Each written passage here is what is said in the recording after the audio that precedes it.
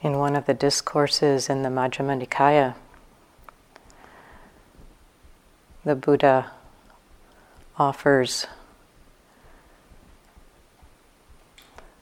that there are 10 qualities in one who is enlightened.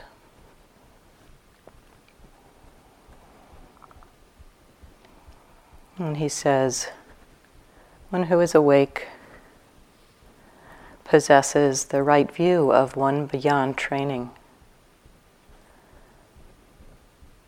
possesses the right intention of one beyond training, possesses right speech of one beyond training, right action of one beyond training, right livelihood of one beyond training, right effort of one beyond training, right mindfulness of one beyond training, right concentration of one beyond training.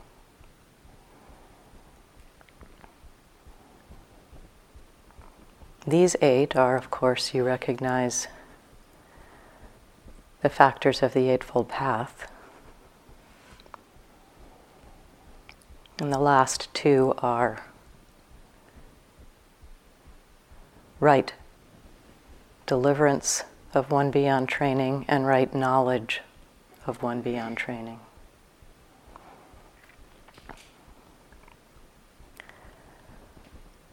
Last night I talked about how we, in our practice, are living the Eightfold Path as a way towards liberation. And here the Buddha says that one beyond training is living the Eightfold Path.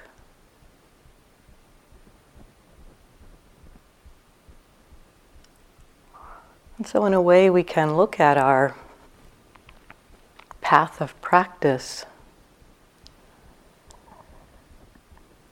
as modeling where we're headed.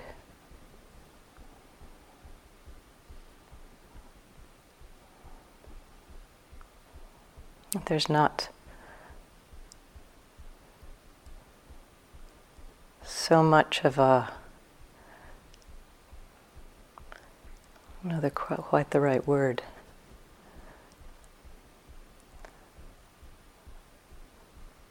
Not so much of a distinction, perhaps, between our actions as we practice, and that we are modeling what we hope to become.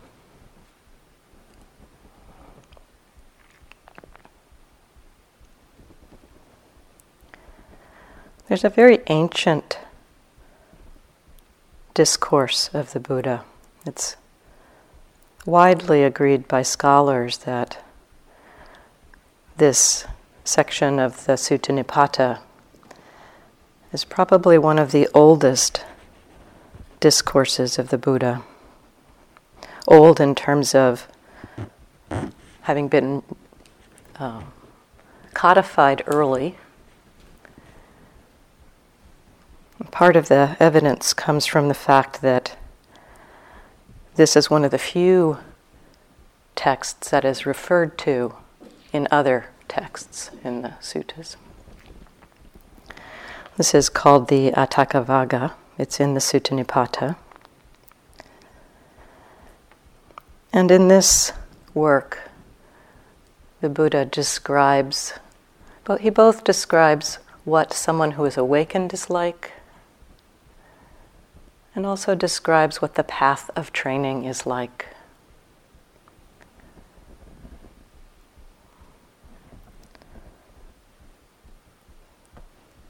Both of these descriptions are given in very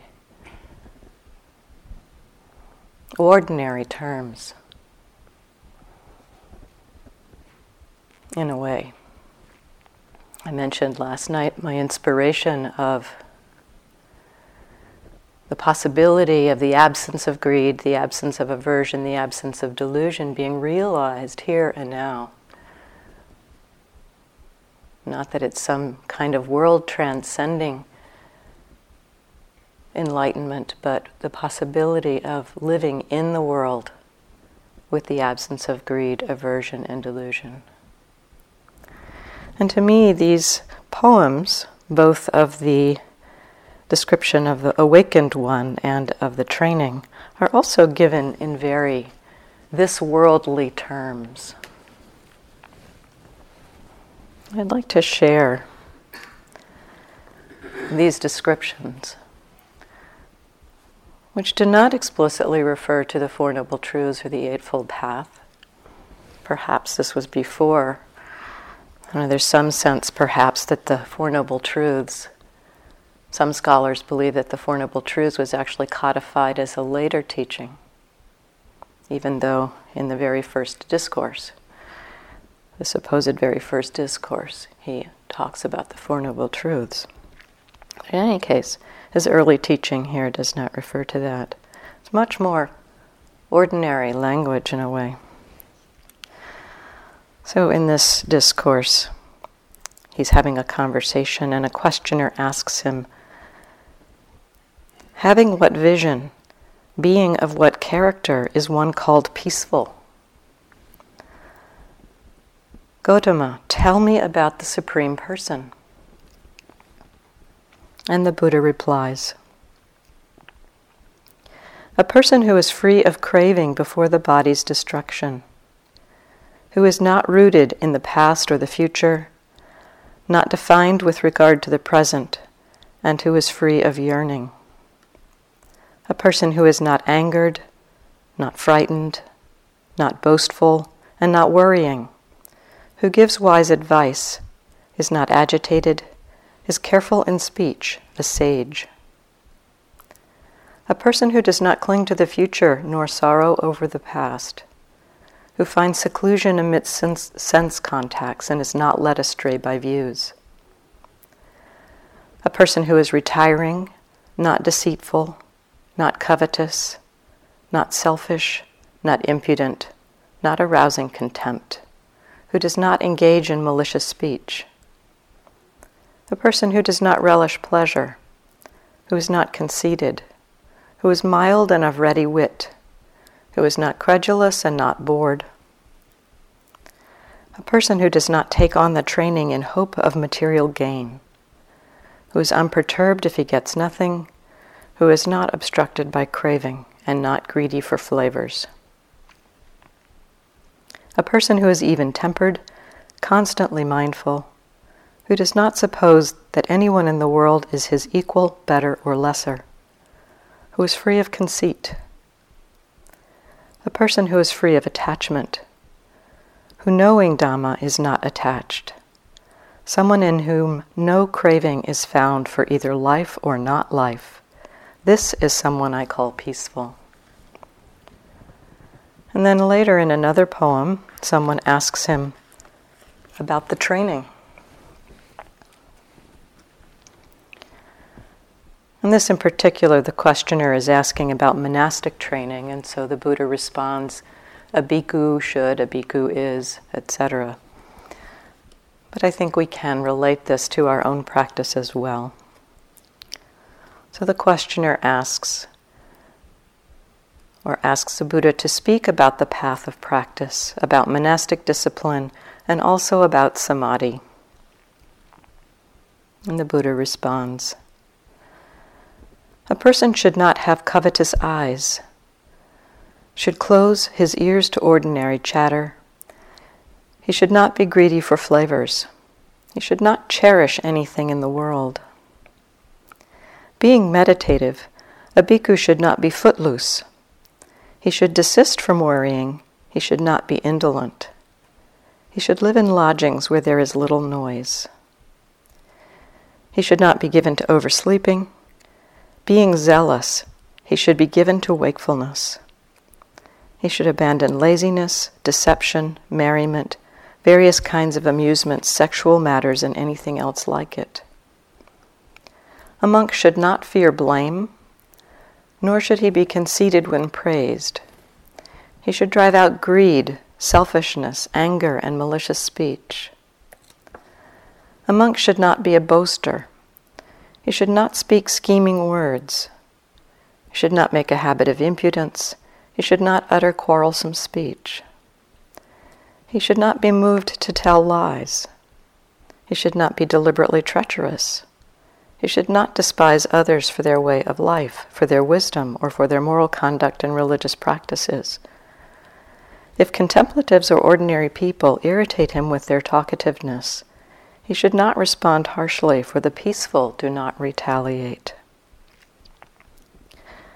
Knowing this Dhamma, an ever-mindful monk who investigates it should train himself in it. Knowing the cooling of desire as peace, he should not be negligent in applying Gautama's teaching. The unconquered conqueror realized Dhamma through his own insight, not through hearsay. So with regards to the Blessed One's teaching, one who is diligent should constantly venerate it by following his example. So this description of how one should practice very much describes someone who is modeling the same characteristics, or the characteristics of someone who is awakened. So we can look at our practice as cultivating where we are headed. One line in there. Not speak harshly, for the peaceful do not retaliate.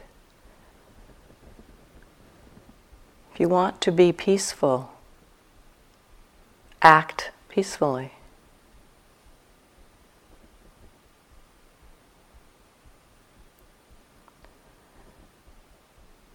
The action will have an impact on us.